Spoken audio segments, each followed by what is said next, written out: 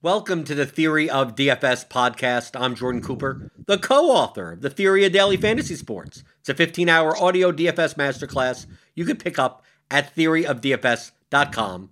Join with me as always now. As always, you're not like Eric. You don't skip weeks and I can't wake up and I got stuff to do.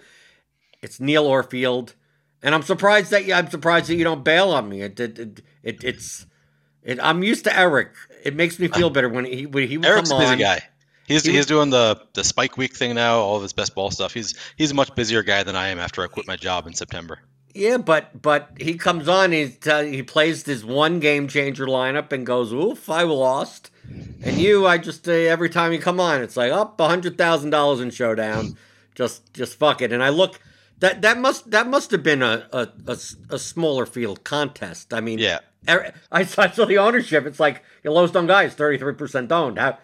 Don't tell me that you won 100,000 in a unique lineup with that, right? Yeah, I mean it was I left I think 2,300 salary on the table, so I mean that way I got you. But yeah, it was a 1,500 field, $222 entry contest. So not my usual bread and butter. I'm not usually successful in the higher stakes games, but this one worked out. But you still make 150 and you just put like the top one or whatever. You don't do it by contest size, right? So yeah, I'm pretty bad at these higher dollar stuff in general because I don't. So I make more than 150. So for example, yesterday I had 11 entries in the 222 and then 150 in the $11 or whatever the main thing was. And I do 161 unique lineups across those. I don't do 150 and then just put my top ones in the 222. But I think that in general, I don't have a ton of success because I don't think that I actually spend enough time differentiating. So I make my pool and I make my lineups generally for the largest field contests, and then I just put the top projected 11 into that one typically. And I look at some of them. I think that I played it terribly yesterday. I think that my lineup that won was a good lineup. I look at it and I'm like, this lineup makes sense. And then I look at the rest of my lineups in that contest and I had one with Dax Milne in it. Somehow that was one of my top projected lineups. I mean, it is my projection, so it's using the adjustments that I made to get some. I wanted to have a few Dax Milne lineups, and I only had like maybe 2 or 3, I think, in my 150 set. But somehow one of those was actually my top projected and made it into that $222 entry, 1,500 person field where it's totally unnecessary to play Dax Milne, who will maybe get a couple targets if he's lucky.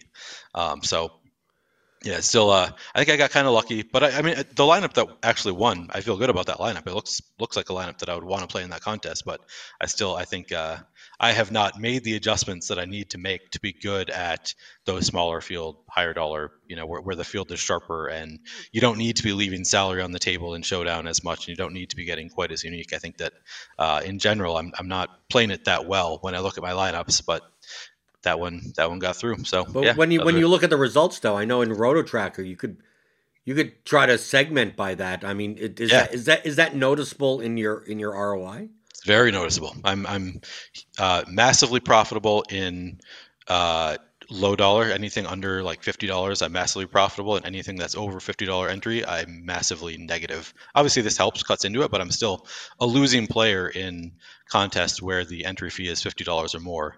And I know why that is, because I haven't really, that's not my bread and butter. It's not something that I've tried to, I don't study how pros play those. And I don't, like I said, like yesterday, all of my lineups, I left a lot of salary on the table, even in the $222. Some weeks I actually am better about that, where I actually do a separate set of lineups for that. But I think that I'm not really making the adjustments that I need to be good in those tournaments. And now that I'm starting to play them more, because now I'm starting to try to do this professionally. I'm trying to step up a little bit, but I haven't really made the adjustments that I need to do yet to become profitable in those kind of games. Well, the magic question is there a need to step up? Because I mean, yeah, I know. The thing that. I mean, it's December 27th. Since I'm not playing NBA DFS, essentially this closes the book on my 2021 play. And I've always said that just like in poker, a year is just a fake construct of like, well, how was my year? It's like, well, if I organized my year differently from like fiscal year October and got like two big binks in one thing, it'd been like, oh, I made this much money, and then the next year made nothing. I mean, like you could segment it in so many different ways. So I don't like getting stuck on how much did I make from January 1 to December 31. But Right. uh you say that like, oh, you want to step up, you quit your job in September and you want to step up, but aren't you wildly successful at where you are? That Yeah. is there it is the step up, because I'm struggling with that this year, because I'm Yeah. looking at my roto tracker from this year, uh and this calendar year, I'll bring it up. uh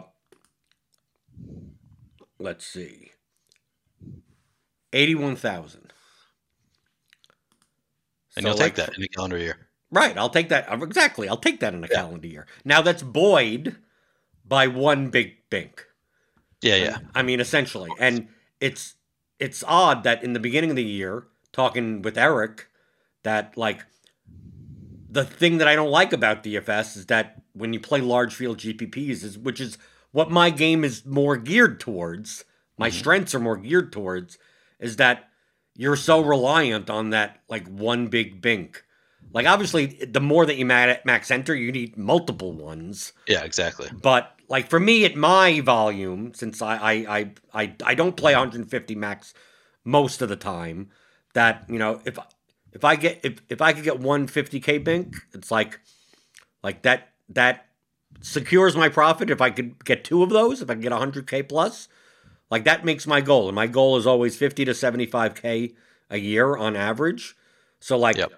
I succeeded, but like my goal in the beginning of this of the year was like maybe I should be playing more of the higher stakes, small field stuff, the three figures, the $100, $200, less than 1,000 entry type of thing. Maybe not the smallest fields like Eric does with the 1,500 and above, but Yep. it feels like I failed on that goal from maybe a contest selection standpoint. But it always comes back to it's the natural. We're what, 64 episodes in, and I've been saying this entire time. It's hard for me to quit the lower stakes, larger field GPPs because I feel as if the rake is paid. Yeah. It's No, just I that agree. realizing that EV is the tough part. Is the struggle of like, okay, I got my one big bink. I got a couple of 10 to 15,000 wins. I got a couple of $4,000 or $5,000 wins, and plus all the money that you have to lose money to make money, right? You're not going to win. You're going to lose 90% of the time. Uh, that like my goal in the beginning of the year was maybe I should be stepping up. Maybe I should be quote stepping up. Yeah. But to get to this point, it's all been on the backs of playing 50 entries into a large field GPP. Yeah. And why Well, why so shouldn't I just this be is why shouldn't I just be doing that? And I'm going to ask the question of you. It's like, yeah. why do you feel the need to have to go up there when, like, if you're wildly profitable, obviously a So lot of it is the I milli think the maker, answer. but I mean, like, why? I think the answer is really that I'm competitive. That I see other people how much they're making. I listened to Alex doing a podcast. Did you watch Alex's podcast? The Alex Big T and Whistles did a podcast with Stu Gatz, who I wasn't familiar with, and he's talking about they asked him how much he makes playing DFS, and he was a little bit reserved about it, but he implied I think that he makes over $1 million a year, and so that's the level that I'm like, man, I would like to get to that level, and obviously I did last year on the back of one Millie Maker win.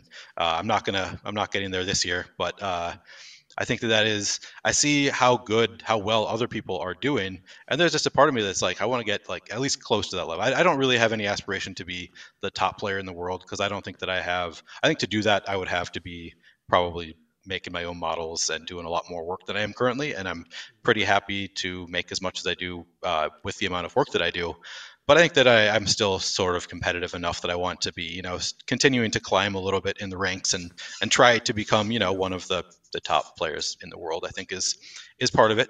And do you even know that the people that you aspire to are even making money? I mean, like, There's a difference between confident that Alex, Alex is but making but I money. mean, Yeah. but there's but you know what I'm talking about. Yeah, That, no, I think that there are, like, if you look at the Roto Grinders ranking, I was actually kind of shocked when you I can't remember which show it was on that you talked about how among the top 50 players in the world on the Roto Grinders ranking, 10 of them are losing players or something like that. You right. mentioned, and that was I'm not going to guess as to who is there. There are some that I'm like, yeah, I would guess that player is a losing player, but for the most part, I was surprised to hear that there are 10 in that group that There are may be losing more. players. There may. I mean, in a given year, you could have a bad year. You could. I mean, the Roto-Grinders rankings are all volume based. So like, They're right, currently have you could win. You currently could have win $100,000 once, get all those points, and then lose 51 other weeks of the year and be down $300,000. Yeah, I don't put a lot of stock into them because I think one of my like top 3 currently on there is like a $30,000 showdown win that I tied with other people. Is currently listed as one of my highest point totals, and I'm now up to 5 6-figure totals that are not counted in the Roto Grinders rankings for various reasons. So yeah, I don't put a lot of stock into the Roto Grinders rankings, but I do, still I'm sort of competitive, and I try to. I just want to be among the best. I'm trying to be as good as I can, and there's a part of me that just thinks I want to beat the game. I want to be able to be profitable in those higher stakes games, just as to know that I'm capable of, and I know in the back of my mind that I am capable of taking that step up. But it's still like you want to be able to actually see yourself do that. But you have to increase your risk in order to do so, though. Yeah, I know, and that's so. Yeah, being just fully transparent. So you've seen me. I've won $300,000 wins. I've had $300,000 wins since I won 300,000 once in October, I believe, and I am down over that period $20,000. So I still kind of consider myself to be currently on a downswing because I have not yet reached that all-time high that I had in October. So October, after my $300,000 win, was my all-time high of profit in DFS. I had reached, the most profit I've ever had. And now since then, even though I've had $300,000 wins, I have actually lost money. I've lost $20,000 total in the 2 months since then, because after that $300,000 win, I tried too hard to step up too quickly, and I was playing really high volume and wasn't playing it right and lost a lot of money really quickly. So yeah, I do that self-assessment all the time of maybe I should just be doing the 150 max, because that's always like, that's been by far what I'm the best at. I think that's how my brain works. I'm good at, my strength is in getting different than the field in ways that make sense, and that's not as big of a strength in a 1,500 person contest or a 1,000 person contest. But it's also the makeup of the contest. It's like it's much easier to exploit the lower stakes large field stuff because the mistakes by a large portion of the field, or enough of a portion of the field, because you have to figure that even in a 50,000 entry contest, if 10% of the entries are like dead to start, like you don't get that in the high state. Like like nearly everyone that's playing is playing a competitive enough lineup that the out of the 50 bottom lineups of your 150 are still like positive EV against the average of the field in the low stakes, but in the high stakes, that Dax Milne lineup is like that was like terrible. You're just giving away money. I'm the mark essentially in those lineups. So in those contests. So I don't know. It's maybe it is something that I think about all the time. Like if I just play the 150 max, like the typical biggest contests, I know that I can be successful in those, and I can probably make enough money that I'll be happy with. I think that the question is a valid one. Is there any reason that I need to step up? And there really isn't. And I usually, so the way that I play is after a big win, I play more in those big contests, and then it goes down. But isn't that the bad? That's what most people do? But isn't that isn't that the complete opposite of what you should be doing? Yeah, probably. No, I'm saying I'm not against taking shots. Okay, I don't want to come off as like the total nit. But take shots smartly. Like it's like, oh well, I won $300,000, so like I'm gonna max the Wildcat next week. It's like, why don't you max the Wildcat on a slate that you think you have a bigger edge? Like or instead I'm going to play 20 entries and not 50 and space that out over time. Like, I understand upping your play. I understand, your bankroll increases, your percentage should go up, your edge as you move up. I understand that completely, but I mean, it must be eye opening to people. I know we talk. I know I've said it tons of times. I know Eric said it tons of times. But a real life example of in October, you won $300,000, and then since then, if you cut off your DFS play at that point and just go from that point to current, you would have gone on Twitter, seen you post your 300K screenshots, and then go, well, Neil's having a great 3-month period, and you're like, no, I'm actually down 20,000. Yeah, exactly. Like most people that are listening to this, like if you win 100,000 once, it's like how are you not profitable for the whole year? It's like right, like that's like for but the difference between me and you is that if I just got one of those, it's very hard for me not to have a profitable year. Yeah. But of course my risk tolerance is much lower than you. I mean, like I also don't have as much of a shot at winning $1 million because I'm not playing 150 entries, $3,000 into the Millie Maker every week. So it's like there's a give and take there, and it seems like I don't know. It from your personality, it seems like this is a weird compliment in the this would be an insult in the gambling space. You seem so much more grounded in reality. Yeah. That after you quit, like, to me, I would feel like you're the type of person that after you finally took the plunge and quit your job in September, that you'd end up trying to be more conservative, being that there isn't this underlying income stream coming in to like, well, what happens if I go broke type of thing. And it seems like you're like, no, your mindset was I'm doing this full time, so like I'm going up from here, and you knew at the time that you quit your job that you are taking on risk. Your family understands that, and you're going to do it smartly. You're not going to just blow through $1 million or anything. Right. But it seems like you're the type of person that would be like, no, I'm going to be much more sensible now, being that I have things to take care of, and I'm not sure if I could win on this. Like, does your family know that you if I told my wife that I won I showed them $300,000 screenshots, and then say, well, I'm down $20,000, she would look at me and go, what the fuck are you doing? Yeah. Well, so my wife and I have had many discussions about risk tolerance and what we're doing here. Keep in mind that this all happened after a $300,000 win. So if that win had not happened, I would not have stepped up my game after I quit my job. I would have been playing the 150 max because that's been my bread and butter. I would have continued playing that. I only stepped up and got to the point where I could lose, money despite having $300,000 banks, because I had won that $300,000 prior to that. So that kind of allowed me to step up and take a little bit more. It's house money, right? Oh, is that your attitude? Yeah. It's house money. I mean, yeah. So, I mean, it's a little bit more bankroll to try to step up my game. And yeah, I mean, it's true that I should probably scale it back a little bit. And that's, I mean, I have scaled it back in general. But I guess I'm an eternal optimist. I have a lot of confidence in myself. I feel like, I know that I am a plus EV player overall, that I should be able to take that step up.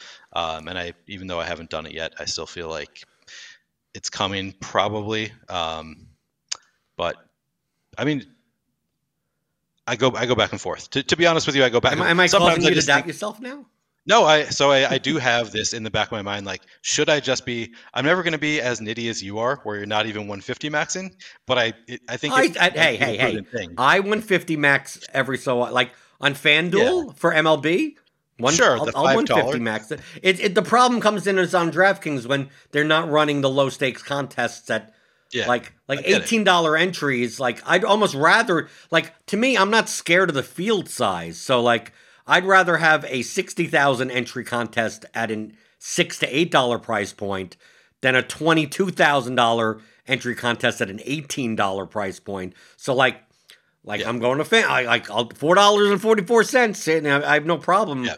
115. Like to me, that's the thing. So it's like I want to keep my total allotment of volume down. It's really not the number of entries.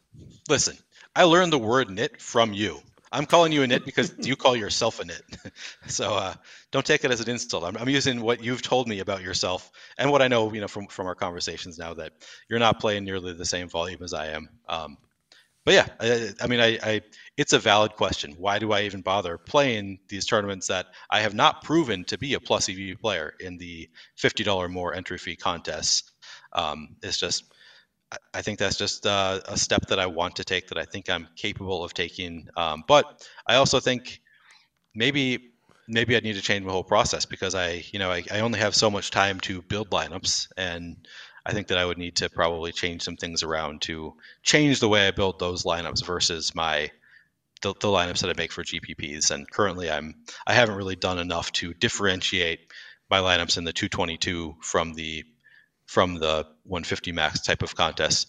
I mean, for example, yesterday I didn't even usually I take off the rule for those lineups of leaving salary on the table. So I force in leaving some salary on the table in Showdown typically, but then for the higher dollar stuff, I'll take off that rule. And I didn't even do that yesterday, which is probably why I ended up with a Dax Milne lineup in that contest. Is it the type of thing that maybe if you want to get better at those contests I know the 150 max is your bread and butter types of contests, that choose a sport, like when NBA and MLB are going on at the same time, and go, well, for MLB, I'm 150 maxing, but I'm going to work on my 10 max game for NBA, and just like have all your headspace be into that instead of, and then once you could prove to yourself that you're doing well, then you could try to do both at the same time.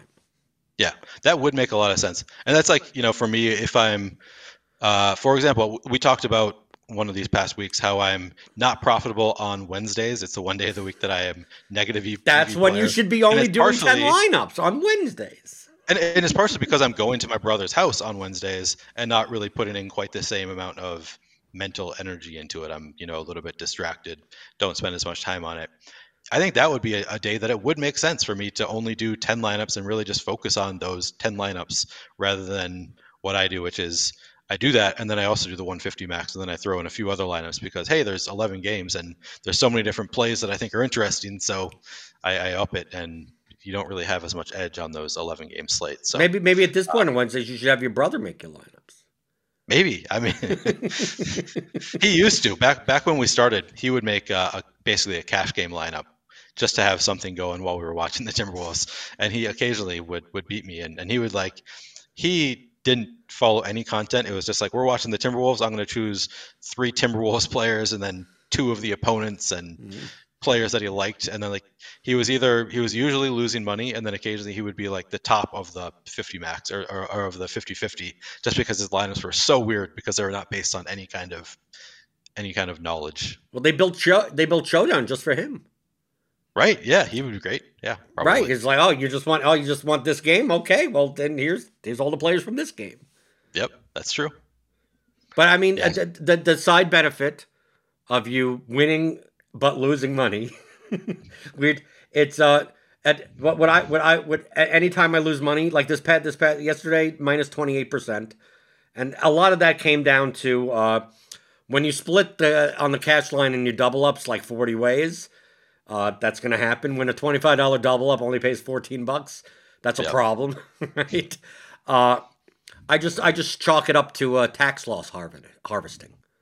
Yeah, just tax loss harvesting, right? It's reducing your tax liability. It's tax loss harvesting season, because then you're like, okay, I didn't lose 3,000 yesterday.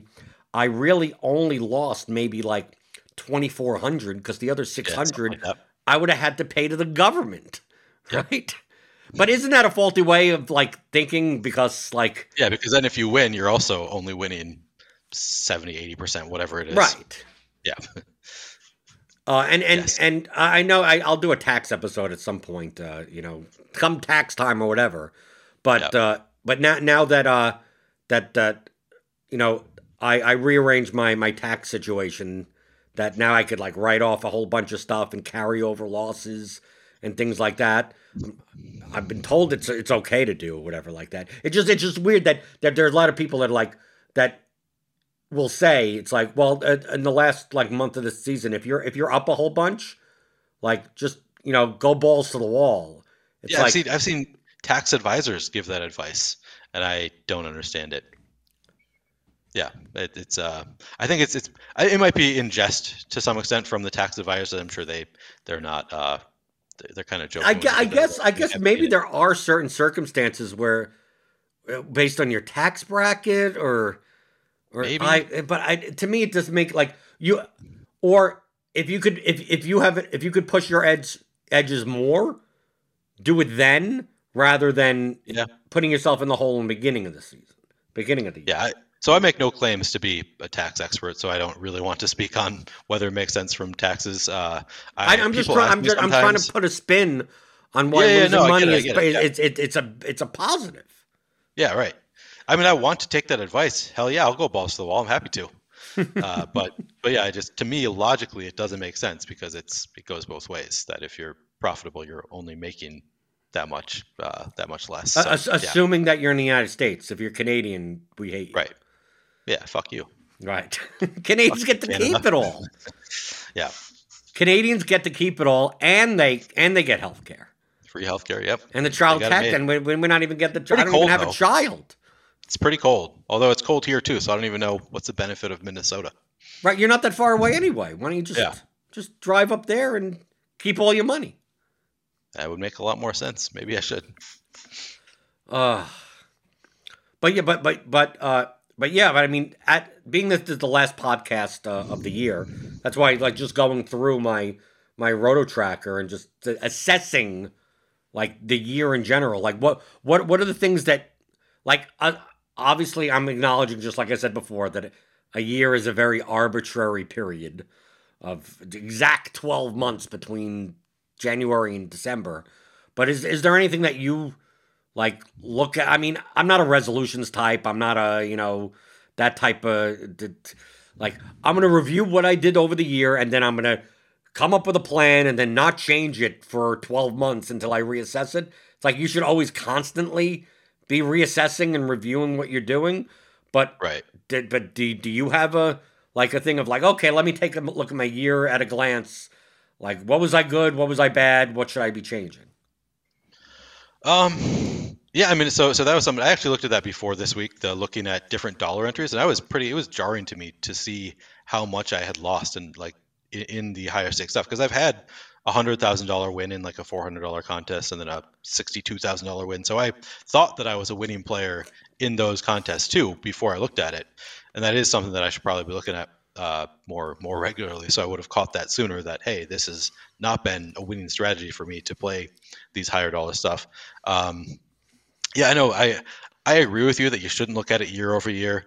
I had the goal this year of winning more money than I won last year. Maybe that's part of the reason that I forced myself to step up a little bit because I was like, man, I'm not going to top the million that I won last year because I just wanted to continue every year making a little bit more money, and that would require me to have another a pretty huge bank at the end of this year to get there. So it's not going to happen. But that's part of the reason that I maybe was trying to step it up. Is yeah, that was one of my resolutions. Was I want to make more money this year. I mean, it wasn't a resolution. It was a goal, I should say. It wasn't a resolution, but I had the goal of making more money in 2021 than I made in 2020, despite the millie happening in 2020, which is probably why I played. Your goal was to make more than a million? That was my goal. I mean, I didn't come close to it. Well, I wouldn't think so. That seems so unrealistic for you to win the Millie Maker and go, next year's going to be a better year. I mean, again, not a resolution. It was a goal. It was wishful thinking because up until then, I had like 3 or 4 years in a row where I made a little bit more every. I mean, obviously the millie was a lot more, but right. Well, that's the just point that I'm making. goal. That seems a little ridiculous. Yeah, it was a little bit ridiculous. But that's I guess that's we were talking about why I tried to step it up because I'm competitive. I'm competitive with myself. I want to continue improving. Maybe, and I don't think you can just like remove the millie and do the equation because it sort of changed the way I played and stuff. I don't know. Yeah, I don't know that I have any real any real resolution based like Roto Tracker, anything that I'm looking at Roto Tracker wise for on a yearly basis. I've found, I'm curious if you found this too. For me, my top 1% finishes go down the higher volume I play. So like we talked about this. So I went back maybe last year at some point. I posted my Roto Tracker results for like year by year, and I found that when I was only playing 10, 20 entries a day, for NBA in particular, I was putting like 3.5% of my lineups, 3 to 3.5% of my lineups into the top 1%, which now I'm much more. And I'm one of those years that I had that high in the top 1%, I lost a lot of money. It was like, yeah, I was putting a ton in the top 1% and then just losing money. Now I'm realizing profits. I've actually had very lucky bounces this year in NBA, but then still my top 1% isn't anywhere close to 3.5%. Well, I mean, I think also the top 1% stuff gets people don't take the right context with that. Like I had a Zoom call, or in the Roto Grinders Discord, I have my own game theory channel. We do coaching calls, and top one, you have to think of what top 1% means based on the size of the contest. So like if you're playing, let's say 500 entry fields, right? Top 1% is fifth place. I mean, like that's the top end of the payout structure. If you're playing a 50,000 entry contest, what's the top 1%? 500th place? Right. So like 500th place is still is like, oh, well, I'm getting 2% of my lineups in the top 1%. Yeah, but are you getting any in the top 0.1%? Right. Then you're probably, if you're 150 maxing, you're not profitable. Yeah. Speaking for myself, I was actually getting a really high, like the same proportion in the top 0.1%, but just never actually binking in those years. And it was just such low volume that it's like, it just doesn't mean that much, because you still need to actually get like in the top 2 or 3 to make a lot of money. And I don't know, I was playing high enough volume where that was necessary, but low enough volume that it was unlikely to get there. So, but yeah, I think that's a really good point, that the top 1% is very, people can look at that and think, wow, I'm putting, 1.5% in the top 1% and I'm doing great.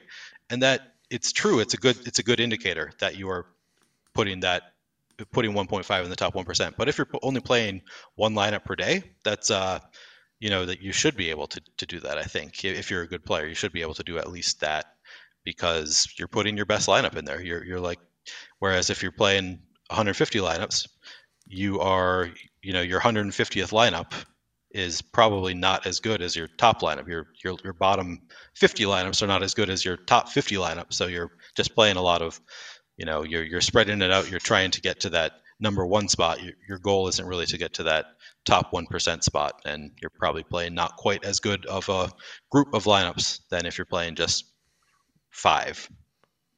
Right. I'm looking at my finishing position graph this year in GPP. I'm 1.6. Me too. %. Yep. I always say, like, this is what we're looking at is not like a scientific method. This is like not at all blunt. Like, do you want to get somewhat of a sense? And I always tell people when they ask, it's like, well, what's a good rate? I'm like 1.4 to 1.8. Like somewhere in that range. And then the higher you go, like if you're getting like 2.4, 2.6 and you've lost money, that probably means you're getting unlucky. Yeah. And right. if you're getting if you have like 0.8% in the top 1% and you're up money, you probably are getting lucky. You blinked once. Right. And that's over a large sample size. So, I mean, like, oh, just this if you're playing one lineup and you just play the main slate this football season, it's like, congratulations, it's 16 slate. It's a little over 2 weeks of baseball. Like, it really doesn't mean that much. But the only thing that I notice in this year's graph comparison to previous years is that my other percentiles are much flatter. Okay. Yep. Like my overall tilts very heavily. Like it looks almost too impressive. Uh, and this year, I'm hitting those 1% markers on a lot.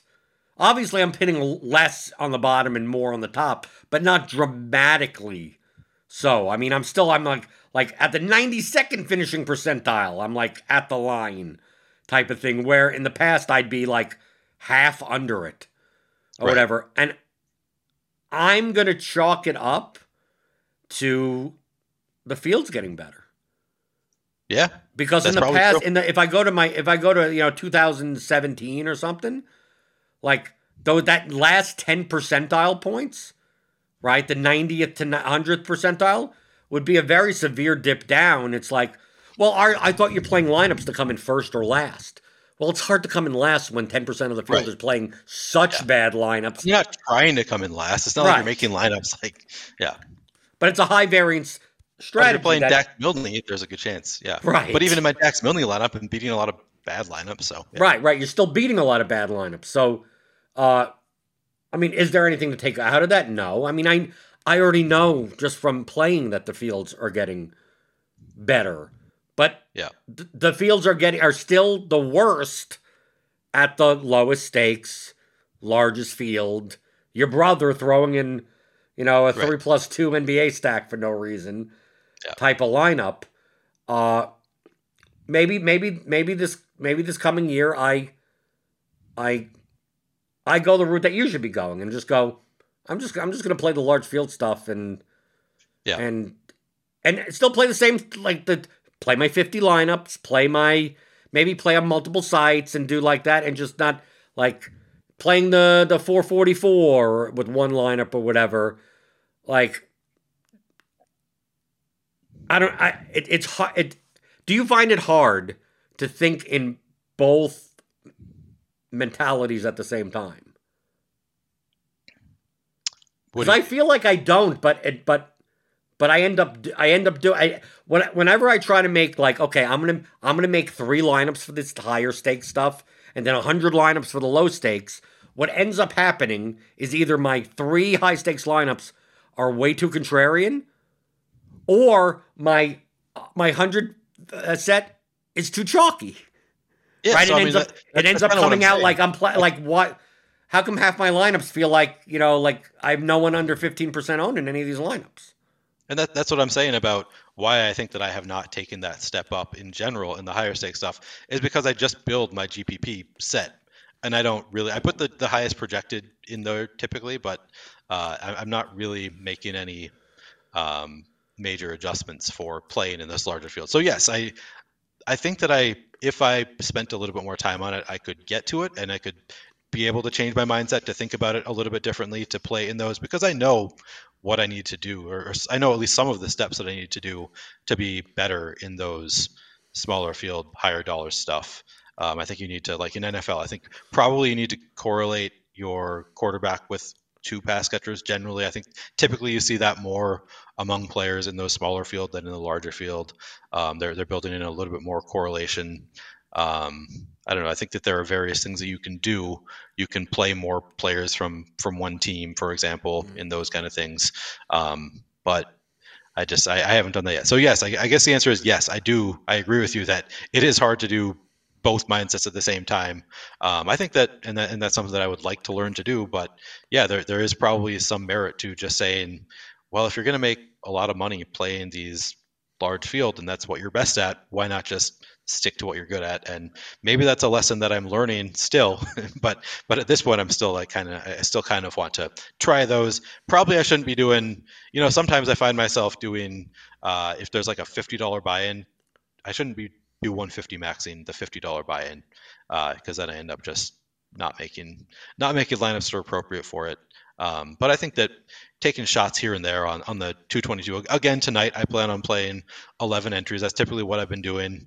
I plan on playing 11 entries in the $222 on DraftKings. Hopefully I'll spend a little bit more time on it. I guess it worked out last night that I didn't differentiate those lineups from my main GPP lineups, but maybe tonight I'll spend a little bit more time on it and try to run it back. The other thing that I wanted to bring up about Roto Tracker and looking at the top results finishes is that I kind of wonder how much showdown factors into it because Oh like yeah, for showdown, I like, eliminate. I just okay, eliminate showdown. yeah, Yeah. I agree. Showdown or winner take all contests. yeah, Who cares exactly, about the top 1%? Like yeah, I judge my showdown play by two factors. That there's literally only two factors. Uh, Uniqueness, and it doesn't necessarily mean one unique. It could be like under 5, under yeah, 10, yeah, like that, like that. And then did I win? Like literally, those are the only yeah. what? I How agree. many uniques? Like I play MMA, right? Because I play more MMA than I do NFL Showdown, and it's the same type of mentality. Once Yep. it's locks, I'll upload my CSV to sports-projections.com, which is a site that has an analyzer like that. I used to do it in Excel, but it's much harder for me to do it in Excel. I just upload that shit. And I go, how many uniques? I have 150 lineups, 85 unique, 120 under 5. And I'm like, Well I'm done. good. Yeah. And then shit goes wrong. Then I don't, this guy, that guy wins. And then I'm down 70% on the slate, but I'm I like, mean, we're what all am I going to supposed lose to more judge it often than we win. by? Yeah, exactly. Right? I had one MMA win when it was a 9-fight card, and I played 100 lineups, and I had 0 uniques, and I had 8 under 10. And I'm like, yeah, it's a 9-fight card. It's hard to get unique on with only 18 fighters to choose from. But I was leaving 2,000 on the table here. I was like, and it's like, Yeah. still That's what happened or on whatever. Christmas But Day I ended NFL. up making like 8,000 on that slate, and I'm like no, Wow. that I shouldn't. That was the bad. I got lucky to even make Yeah, money there. But on the other slate where I'm unique up the ass, fucking what? All the chalk has to hit at the same time. What the fuck happened there? I mean, like, yeah, but to me, that's how you judge those types of things, and not by yeah. any Judge by your 1% process. graph. I agree. Yeah, that was a Christmas Day slate. I found myself at one point. I was winning. I was in the winning, tied for the win, and I was winning like $3,500. And I'm like, man, I pride myself on that not being the case. That I'm not going to have those lineups where I'm tying with so many people. But apparently, they're just that was one of those slates where there was just too much value, and everybody was leaving a ton of salary on the table by default. So did not get unique enough there. There was just every lineup was duped a million times, at least for me. Well, I try not to play the slates that are like that. I mean, you can just get unique. You can leave more salary on the table in those slates. You don't do that. Well, sometimes you fuck up. I mean, but that's the I know. point that I'm making. Sometimes I take a look and I go, like, to me, the MMA slates that I like the best. And I know I'm eventually going to get you to play MMA, and eventually you're going to take up 150 uniques that I should be having. Now, the best slates in MMA that I love 150ing are when it's obviously the larger cards, so it gives you more combinations. When the betting lines of the fights are closer, Mhm. because DraftKings prices all the fighters based on their money line odds at open. Okay. So, like, if someone's a minus 300 favorite, they're 9,500. Their opponent's a plus 280, and they're 6,700 or something, right? Because they're the likelihood of winning the fight, regardless of how they're going to win or whatever. We get a lot of slates where everyone over 9,000 is like a minus 220 or above favorite, right? And then you get the mid-range stuff. So, like, we get 2-1, 3-1, we get some 9-1 favorites. Like, it's hard to play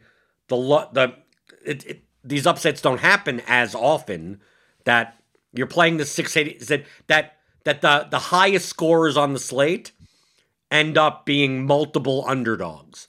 We get a lot of slates where there's 14 fights on the card and literally only one underdog wins. Right? I hate those slates Yeah, I'm sure. because typically a $50,000 salary type of lineup wins with the 5 highest scoring favorites and that one underdog. And that it's easy to make those lineups and then typically duped a bunch. I like when the fights are closer, they price it, they still scale the pricing the same way. So like the $9,200 fighter may only be a minus 175 favorite. It just so happens he's the third biggest favorite on the slate because they have like 13 fights on the card and literally there's no one that's bigger than a 2-1 favorite. In those cases, the optimal lineup could leave like 3,000 on the table because the underdogs have enough of a chance of like you may have four underdogs, maybe the four highest scoring fighters on the slate, and people are so tied to, well, I'm gonna spend most of my salary, and it's like it's MMA, it's binary, so it's like the lowest price fighter does like make value. It's like, dude, quick win bonus, one punch, in the first round, and the guy scores 127 points, and doesn't matter what they don't know how much they're priced. They don't know, right? It's just the salaries don't matter once the card starts. So that getting back to the point of on those cards, that's when I look and I go, I don't mind pushing there. And then when we get these 10 fight cards, right? There's 2 cancellations, there's 4 huge favorites, 3 huge favorites. I look at that and I go, maybe I just play the 555. Maybe I only play 50 lineups. Maybe I only play 100 lineups. Maybe I don't play as much. Do you think that, especially in Showdown, I view it the same way in Showdown when I take a look at the slate. I'll take a look at the NFL Showdown slate and go, the highest owned player should be that high owned. Everything that should be is owned in that way. And I like looking at the slates where this guy's coming back from injury and no one's thinking that he's going to play and is going way under owned. And it's like, oh, here's a way that I can make a lot more unique constructions, and or slates where there's 4 guys under the defenses that are viable, or slates where there's 2 guys under the defenses that are going to be extremely chalky, but can easily bust, and the kickers are better. I look for those situations more than. Am I weird to isn't that what you're supposed to do? I 100% check what your edge is going to be and then adjust your volume based on that? Yeah, and you could do that in NFL. I agree with you. Showdown is a spot where you can adjust your volume based on NBA. You can't really do that because you don't really know what the I agree with you. You don't even know 5 minutes before lock. Yeah, exactly. NFL, typically, at least an hour and a half before you get inactives, typically occasionally you get surprises here and there, but typically who's going to be out, who's in an hour and a half before the slate. So, yes, I agree with you that it does make sense to scale, but for me, at least, I do a lot of my research pretty late, so I think I often don't know until now I'm doing a show tonight, so I guess tonight would be an example of when I'm doing my research a little bit earlier, and I'll know a little bit more early on. But I look at the showdowns this past year or two, the Lamar showdown slates. I look at it and I look at it and go, unless I'm willing to fade Lamar, why am I playing this fucking slate? Yeah, yep, those are tough. Yeah, I agree with you. There are some showdown slates that I look at and I go into the slate and I'm I feel really confident. So a couple weeks ago with Gabriel Davis being really, Gabriel Davis is only 5% owned and he's 50% snap share or something it was there was no reason that he should be that low owned, and he was cheap, and then there are other sites where I'm I'm gonna be playing a lot of Ty Montgomery. I don't really know why. I don't feel great about it. He's just super low owned, and I feel like he's a gadgety kind of player that wouldn't shock me if he has a big play. But yeah, there are slates that I go into with a lot more confidence than other slates, and I agree with you that it does make sense. People should probably scale based on the edge that they think they have.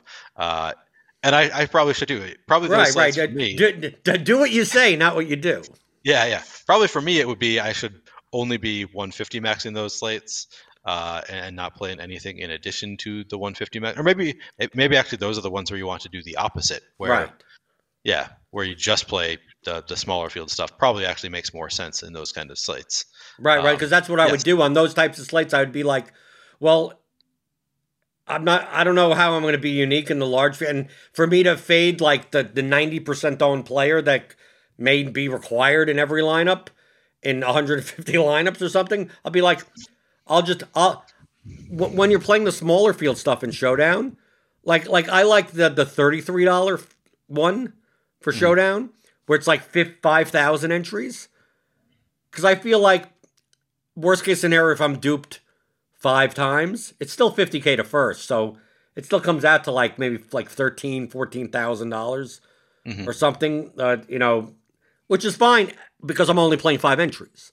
Right. I'm playing $165 in that and be like, now I removed the like, I'm not even going to care about being duped, right? Like, I'm not going to play a chalky lineup, but I'm not going to leave 4,000 on the table and play, the negatively correlated players. It's just like, and then a lot of times I go through in the $33 one. It's like, oh, my lineup's duped 6 times. My lineup's duped twice. I out of my 5 lineups, I'm like, none of them will be over 10, right? Now, which if anything was over 10 in that small of a field, like it's not that small, but for 50K to first, it's not worth it to play. You play too chalky, yeah. Right. But still, I'm able to get 1s and 2s and 3s where it's like, I have no problem with that, being that I'm only playing 5 lineups. If I was playing 50 lineups, then I need to, now I need to make sure to be as unique as possible, because coming in first for $3,500, you could come in first and lose money. So like, right. So I feel on the slates where I don't feel that there's enough paths of being unique to just play less lineups into a smaller field. And on the slates where it's like, wow, there are a lot of ways of being unique, like those 15 fight UFC cards, it's like, nope, 150, let's go. And then, I love checking it out, and I'm like, when I could get more than half my lineups to be unique and more than 3/4 of my lineups to be under 5 dupes, like I close the laptop and go, I succeeded. And hopefully it comes out that way. I mean, do you do the same process in NFL Showdown? Do you immediately check your dupe rates and everything? I don't usually immediately check. I probably should. I mean, I usually check the next day how I did. Okay, but you check in general. It may not be like me that just wants to know whether or not they played the slate well, like immediately. Yeah. But I mean, yes. Like sometimes I download the file to see what individual players have for ownership. I do that kind of thing pretty frequently, but I don't usually go and find the dupes, partially because I don't think that I have. I come across these. Sometimes people send me links to where you can check your dupes. I always forget where I can even check where the dupes are until the next day. I know that it's available right away, but I just check the next day typically. Right. I mean, I've checked the next day also, but I mean, MMA is typically a long enough, it's like the card doesn't start for 15 minutes. It's like, okay, I'll just upload. Yeah. Say it's like, okay. And then check other popular people and just go, I beat him in uniques. Oh, okay. And then sometimes you'll see like someone that get 147 uniques. It's like, what the fuck did that guy do? Then I take a look at some of the lineups and I'm like, yeah, I see how you do. Like it's like the 4 biggest underdogs and then like 2 mid-range and leaving 4,200 on the table. It's like, I didn't make any of these lineups, but good luck to you if you. Do you think that's a plus EV lineup? Yeah, in MMA it is. Okay. In MMA, but you could build a lot of those. I mean, I'm not a big fan of building a lot of those lineups. Yeah, because it's plus EV if you can live for 100 years. Right, so right. That's the point. Right. You're unlikely to realize it. Yeah. Right, and also a lot of times that you get screwed on raw points. Like it's like, oh, you got sick. You played the 4 biggest underdogs, and they all won. But you didn't have this one guy, and that guy has to be optimal. And then, like you have 50 of these lineups that look like that, and only one has the guy that you need. But in that lineup, you don't have the other guy that you need. And now the 4, like, oh great, you like 3x'd on all these lineups. And you lost money on the day.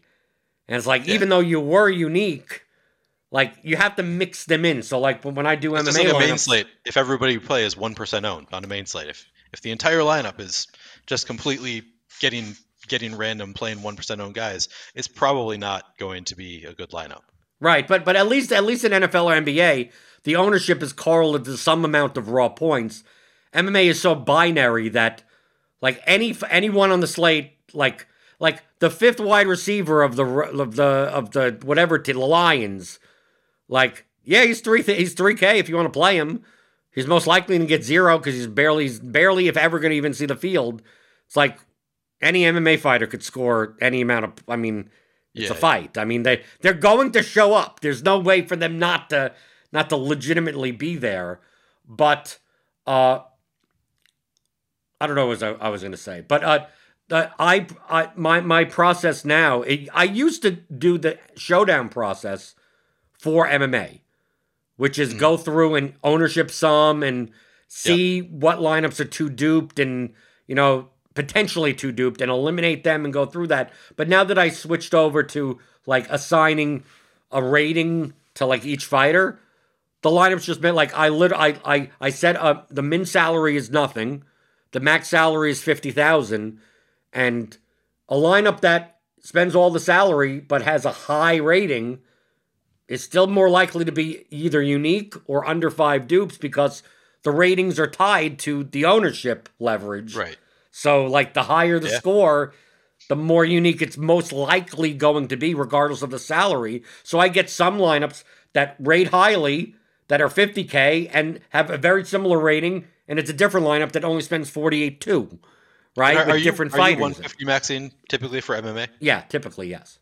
Okay. For the larger cards. Such a unique process. For me, it would be a waste to have that kind of a process and not 150 max. Well, that's the only reason that's pretty much the only reason I do.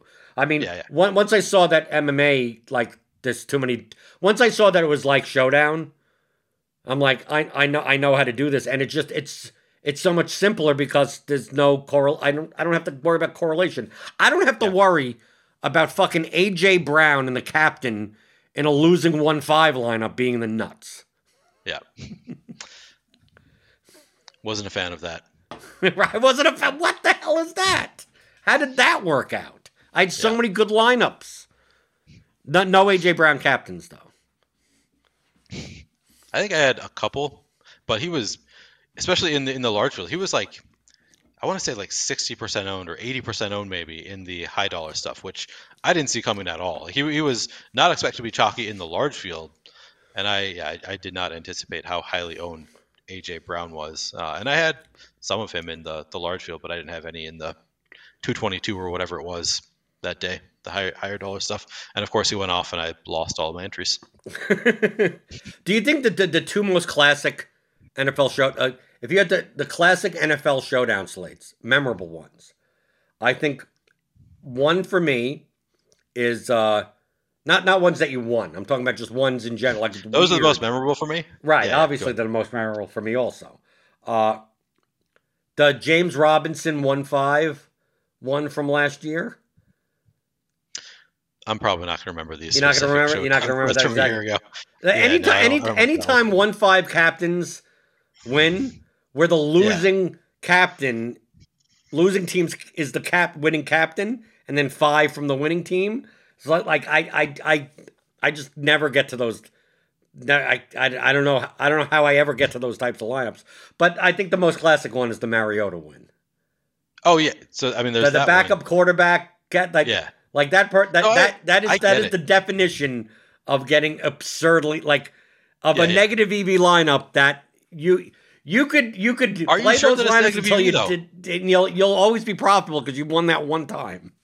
Are you sure that that's negative EV lineup? Because I am not totally sure, and I've heard all of the smart players that I listen to, almost all the smart players I listen to, agree with you that you should never play the backup QB, and it's not something that I do either. Typically, it was when I started though, because I'm like playing the backup QB at the captain spot.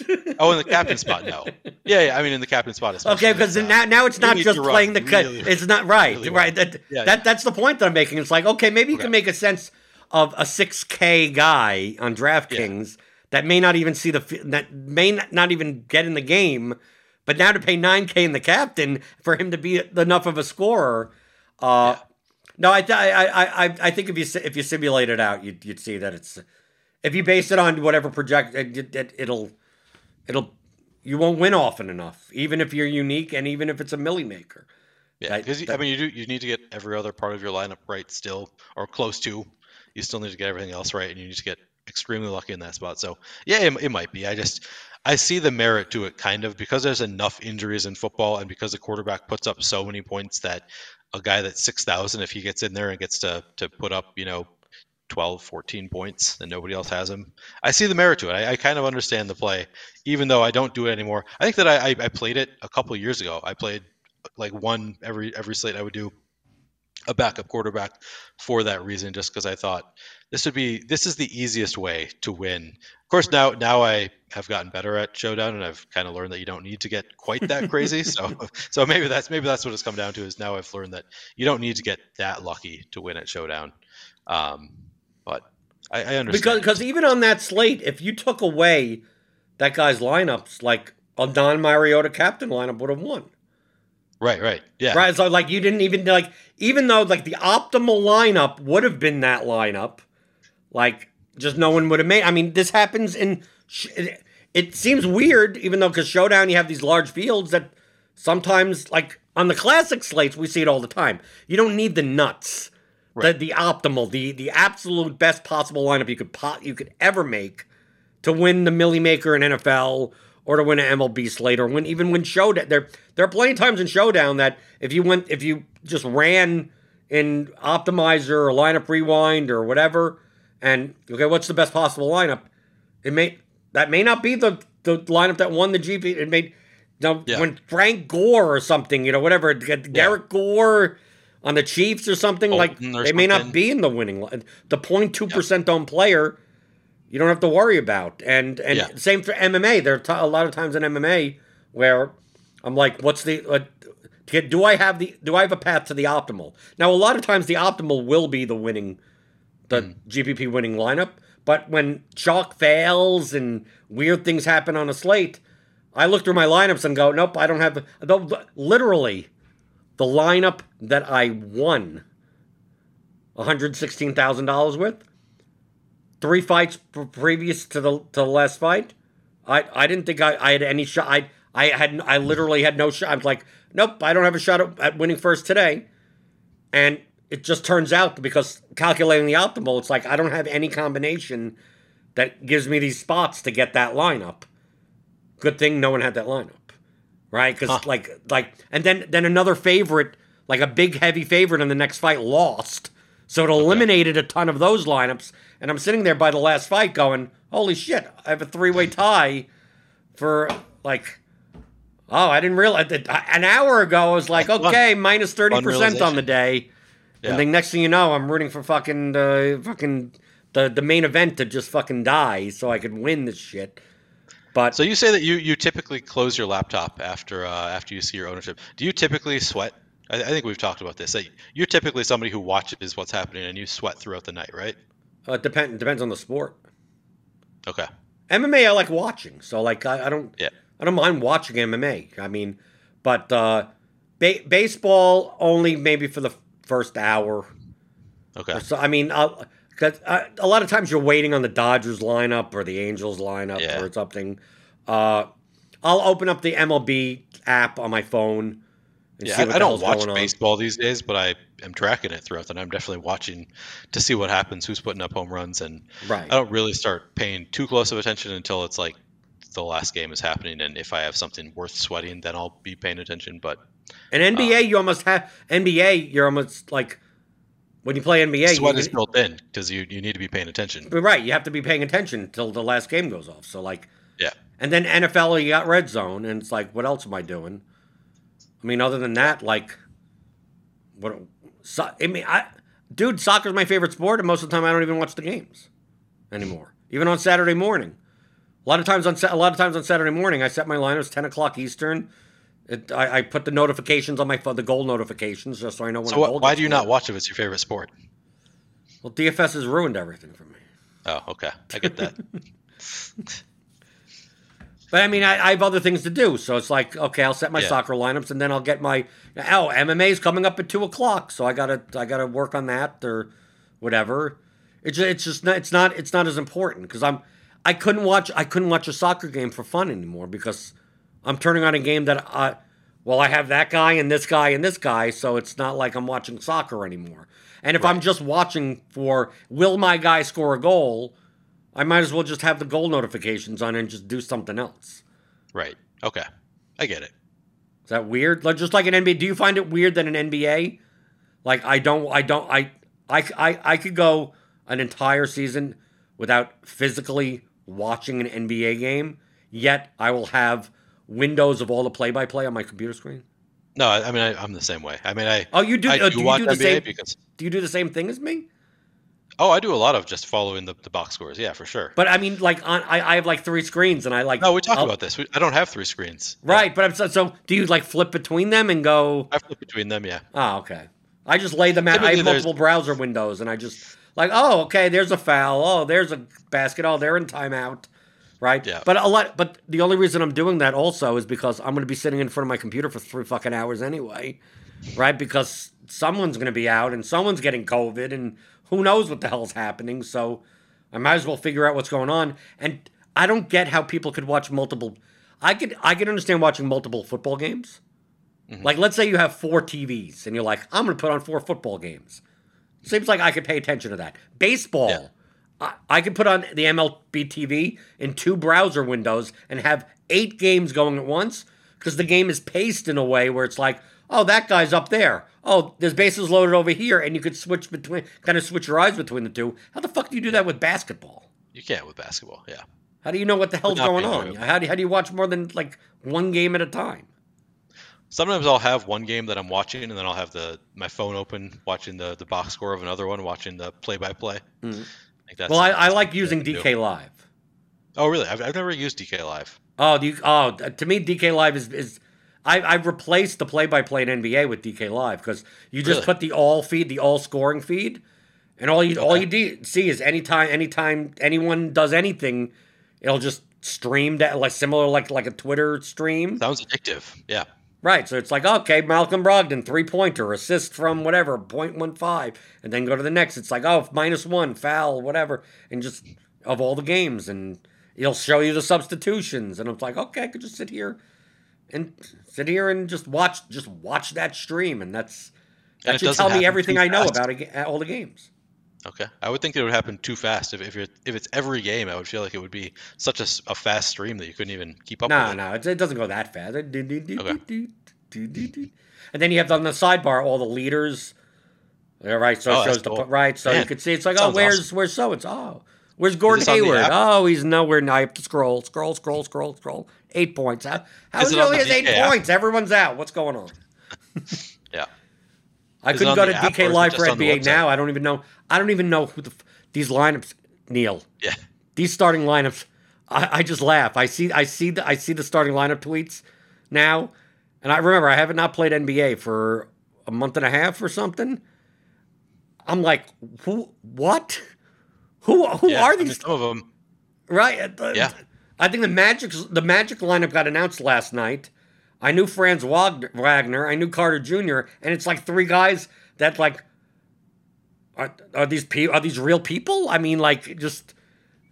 And then You see that, I see people's lineups. I see people posting screenshots or something of their lineup, like, oh, it came in 4th or something. And I look down, it's like 36% owned guy I've literally never heard of. Kessler Like, Edwards. My $100,000 win had Kessler Edwards in it, and I could not place him in a lineup. who's Kessler Edwards? No idea. Do you even project remember what well. team he plays for? Plays for the Nets. I know that much. Oh, is that when the like 8 of the Nets were out or something? Yeah. So it's just all of the backups were chalky and projected well. Kessler Edwards. Did you get a Kessler Edwards jersey? I did not. Yeah, I have yet to buy a jersey of anybody. I'm not a jersey wearer. Is that the whole Lols thing? Grown men wearing jerseys. Well, that's I have Brian's no issue with thing. it. I don't have the issue that Brick 75 has with grown men wearing jerseys. Wear whatever you want, but I'm not a jersey wearer. Well, I'm not a It's not a jersey big wearer enough either, thing. but to me that's my collector's items. Okay, yeah. I mean, that's a cool collector's Yeah, but item. It's just not- you'd be collecting a lot. You'd be getting this past 3 months. You'd be buying 3 jerseys and then going, Right. I'm celebrating me losing $20,000. Yeah, exactly. Yeah. If I were to get one, it would be a Harrison Bryant jersey. You got to win me a milli. If you win me a milli, then I'll Okay, buy that's jersey. your cutoff, $1 million. Yeah, yeah, Was he the lowest owned player in that lineup? yeah. He was Okay. the lowest owned. Because that's my tradition. Whoever the lowest. He's the reason I owned- got called a bot on Facebook. The DraftKings people were like, "There's no way somebody played Harrison Bryant. Why would you play Harrison Bryant? This is totally a bot. This isn't a real Yeah, but lineup." wasn't that a week where he was actually like viable? Yeah, I mean that's why I played him because I think I played. He scored 2 touchdowns that day, right? That's correct. Yep. Right, but it was one of those days where that no, I remember that one of their tight ends was the Browns' tight ends was out. Austin Hooper was out. Right.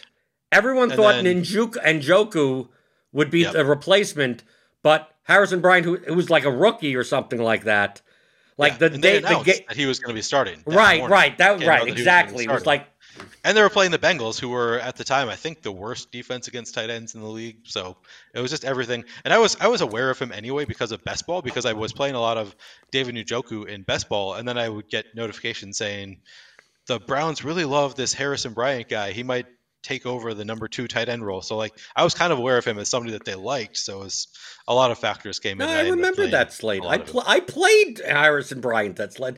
Like, I mean, it made sense, but what was he owned? What was his ownership? I want to say 2.7%. Okay, but that's not bot worthy. I mean, come on. I agree. 2.7% is not bot worthy. No, playing Mariota and the captain and winning showdown. Right. That's bot worthy. Right? Yeah, I agree. Yeah. But that's what you get when you go on Facebook, when you go on Facebook groups or whatever, that it's all conspiracy theories. It's all the DFS groups. It's almost like going to QAnon meetings. Yeah, for sure. The subreddit's not as bad as it used to be, but yeah. But I do dive into the Facebook groups just for probably every 2 or 3 months, and I'll just scroll through. I got an hour to spare. I'll just go through. Oh, and you'll find conspiracies that you've never even thought about, right? And you'll find people talking like, this guy is that guy, is that guy. It's like, dude, there's a photo with them in the same picture. Like, they can't be the same guy. There's literally a photo of all 3 of them together on the internet. No, because they'll say stuff like awesome, like Alex is a bot, or they'll say that Chipotle addict and they'll say Chipotle and Papa Gates are the same person. Right. And I'm like, they're brothers. It's very well known that they're brothers. Like you could say whatever you want. And you could pretend you could claim that they're cheating or something, but like they're not the same person. Like they're literally not. Like we know this for a They've been to live finals. Right. Yeah. Well, that's the whole point. A lot of times when they're like these 4 people are the same people. It's like that. No, they're in a photo together. Like one guy's holding up a check, and the other 2 people are like, "Way to go, dude!" Like they're literally there. And then the comments, and if anyone mentions anything like that, the comments will be like, "Well, they're fake people, right? They're really DraftKings employees, right?" It's nuts. Yeah. Huh. I mean, people just want to find a reason that they're not winning money, right? Just any excuse. This is why I'm not successful at daily fantasy sports. It's not because I don't know what I'm doing. It's because they're cheating. The sites are just stealing money from you. So what's my excuse then? Well, what'd you make? 81,000 this year? What's your excuse? Well, how about all the times that I lost? Well, sure, yeah. Well then, right? Normally, I don't win that often, right? But when I win a lot of money. But how about all the other times? I mean, I would have won all the other times if it wasn't for those damn bots. That's a good point. Right. I think you're a bot. I think we're the same people. People will say that. We might be. Yeah. We might be wearing the same hat. We're wearing the same hat. Not the same hat. Transposed a different face. I mean, pretty close though. Okay. Is that a Louisville hat? Big Gordy Louisville City. See, that's the soccer team I watch. Oh, okay. But I could watch because it's the local team, and there's no DFS for it. Okay, makes it so I could fun. actually watch and be like, I don't care if Cameron Lancaster scores a goal. It's not going to affect my DFS contest, right? I went to a Timberwolves game last Sunday, and I did not have anything on it. 0 money on it, 0 DFS lineups. It was how really fast bizarre. Did you fall asleep? I still enjoyed it, even though there no Anthony Edwards either, who was the guy I really wanted to watch. I still enjoyed it. Yeah, still a fun experience. I enjoy going to basketball games. Going to football games is sort of I'd probably prefer to just watch it on my couch, but going to basketball games is a little bit more fun. I thought hockey. To me, the sports that are better live than on TV is soccer and hockey. Yeah, I think everything else. Yeah, I've enjoyed. I've only been to one Wild game ever. A friend of mine invited me, and I happened to live right like a quarter mile from the XL Center at the time. So it was just, yeah, I'll go to, and it was a fun experience. It would probably be more fun if I knew anything about the sport and like if I knew what was going on. But it was definitely, the crowd was super into it. So it was pretty fun. Right. And I've been to a few FC United. Is it FC United? Minnesota. Yeah. I've been to Minnesota United. Yeah, I've been to a few of their games. Yeah, it's a good time. For not knowing the sports, I still enjoyed it. Still enjoyed the experience. That doesn't seem like that much of a compliment. I enjoyed the experience. I mean, I don't watch soccer. I know. I played soccer like as a kid, so like I know most of the rules. But yeah, I don't track soccer closely. So, and I didn't have money on it. I like to have money on my games. So soccer DFS, come on. At least one of them I did play DFS, and they were in the pool, so I did play some of the Minnesota guys. But yeah, some of the games it wasn't available. Okay, so we're wrapping up 2021. The first full year with that, it almost feels like, wow, we got an entire year of sports in without that much delay of stuff. Yeah. I mean, right until the end, until the last 2 months, kind of just like, good luck to your season-long teams. Like, you know how frustrating it must be to like, Best ball was the worst. You put in all this effort, you have your teams get through, and then like this week I had Austin Eckler on my best team. Austin Eckler was on the COVID list, and then the other one had Travis Kelce, and I think most of us had that experience. But then you're in a group of 12, and there's just one team that's fully healthy, has good players. It's like, yep, you're just dead at that point. So right, yeah. Or imagine coming into your lineup. It's like, oh, I got a Brady stack. I got Brady, Godwin, and Evans, and yeah, right. I'm in the playoffs, and it's like, what happened there? Yep. Oops. Pretty brutal. But hopefully we'll get a better 2022. Yeah. And I don't know. You're not a I'm not a resolution person either. Typically, the cheesy thing on podcasts would be, what would your New Year's resolution be? I'm trying to lose weight this year. I think that's okay. That's not DFS related. To lose weight. It's not DFS related though. Yeah. Right. But losing. It's going to be a little bit healthier in general. Okay. Well, you could lose weight like. If you carry money in your bankroll, but losing money you could lose weight that way. That's a good point. Yeah. Or if you're starving, right? It's like you lost so much that I can't afford to eat anymore. That's one way to do it, I guess. Maybe you can do it. That's like tax loss harvesting for your body. Yeah. I'll try different methods first, I think.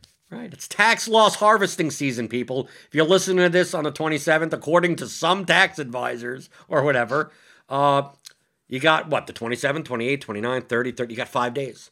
You got 5 days. If you're up money, you got 5 days to lose it. Go lose that money. Go lose that money before you have to give 20-something% of it to the government, because you'd rather not keep the other 75% of it, right? You'd rather just lose that so you just don't have to give the other part to the government, unless you're in Canada. Don't even bother. Canada, just close your books. You finish play. You're up way more than anyone in the U.S. Yeah, the people in Canada, I take a look at how much I paid in taxes the past, 5 years, and I go, geez, like... Could have saved a lot of money. Right, I should have just moved before I did this, I should have just moved to Canada. Yep. There's benefits there. Player Q DFS on Twitter, and once football season's over, Neil, are you going to be doing shows for like basketball and stuff and baseball?